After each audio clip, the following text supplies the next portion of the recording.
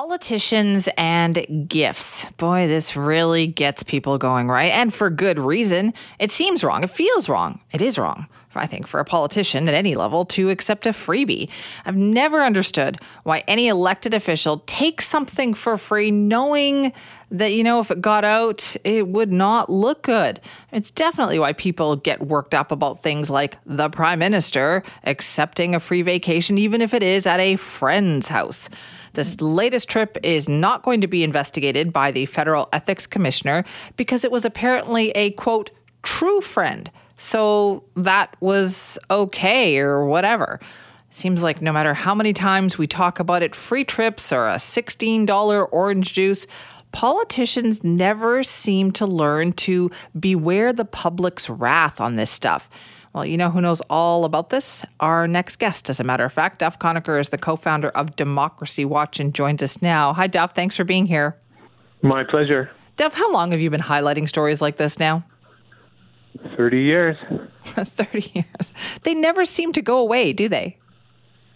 No, they don't. No, politicians get to write the rules for themselves and set up the enforcement and penalty systems. And so they have written always rules with huge loopholes, weak enforcement systems, like the Trudeau cabinet chose the current interim ethics commissioner in secret, total partisan political process to choose a lapdog instead of a watchdog. And then there's no penalties for violating the ethics rules except a report saying you violated them, which is obviously a very weak penalty. So, they just encourage themselves to do this because it's legal to be unethical. That's the plain truth, that the loopholes are so huge, they actually encourage unethical behavior, not only make it illegal to do it, but actually encourage it. Now, the sad part, too, Duff, I've talked to you many times over the years, and it doesn't seem to matter what level of government or which party is in charge, the loopholes persist, don't they? They do. And, anyone who says, we have to trust politicians. No, there's many good reasons not to trust politicians, and here's the biggest one. Across the board, all party leaders have supported keeping in place loophole-filled rules, weak enforcement systems, and almost zero penalties in most cases for dishonest, unethical, secretive, unrepresentative, and wasteful behavior by politicians, their staff, and government officials. So they're not there to serve us. They're there to serve themselves. And what's amazing is a majority of them, who presumably always claim that I'm there to serve the public, have not risen up and defied the leaders and passed bills closing all the loopholes and strengthening enforcement. They all go along, they all get along by going along, and they get rewarded by their leaders for supporting this completely corrupt system. Right. Well, let's talk about the loopholes, though, because obviously some people, or some of the politicians, some of the elected officials don't use them, but the loopholes exist. I think that's the point you're trying to make, right? Is that they may not actively fight to close them, they may not take advantage of them, but they're not closing them. That's right. And one of the biggest ones that they've maintained at the federal level for 20 years since the ethics rules first came into force, and that's one thing to note. We didn't have ethics rules before 2004. So politicians waited for 147 years to even pass ethics rules for themselves at the federal level in Canada and most of the provinces as well.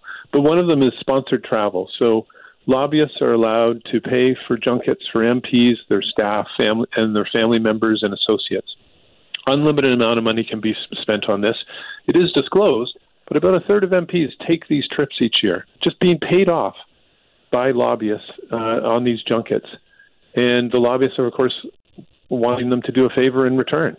And all parties have supported this sponsored travel loophole. Finally, yesterday, the Ethics Committee referred the matter to another committee that controls the MP's ethics code and said this should end, finally. But that committee, just a year ago, recommended to the House that the loophole be maintained and another loophole be opened that would allow lobbyists to pay for interns in MPs' offices. What?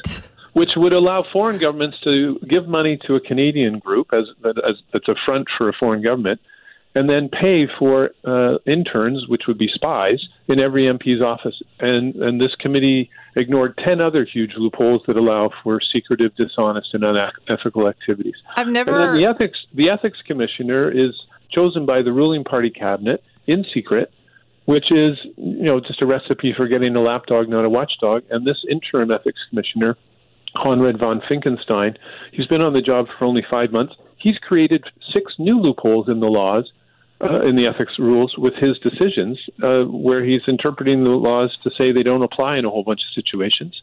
And he's allowing even more unethical activity to go on. Was he not the head of the CRTC for years?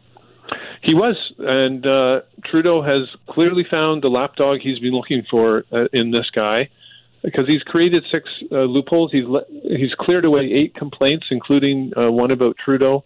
Said it was fine for Trudeau to choose his family friend David Johnston as an investigator to investigate Trudeau's actions on foreign interference last spring.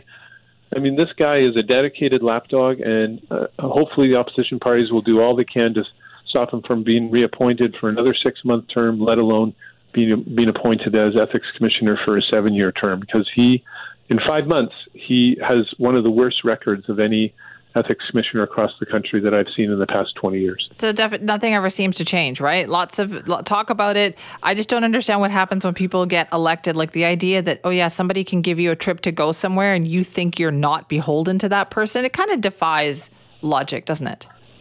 It does, actually. Psychologists have done clinical studies around the world and found in every culture, in every country, they've tested about 30,000 people worldwide. The number one way to influence someone is to give them a gift or do them a favor. And so politicians who say, I wouldn't be influenced by that donation or by that gift or favor, essentially what they're saying is, I'm not human.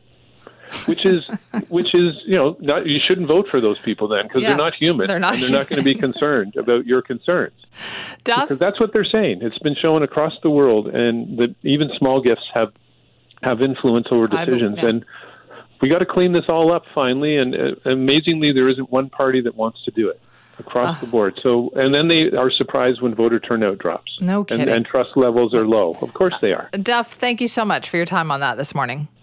My pleasure. Appreciate that. Duff Conacher is a co-founder of Democracy Watch, and he has been railing against this, as he said, for 30 years. Doesn't matter the political party, doesn't matter what level of government, the loopholes still exist. If you want to weigh in, simi at cknw.com.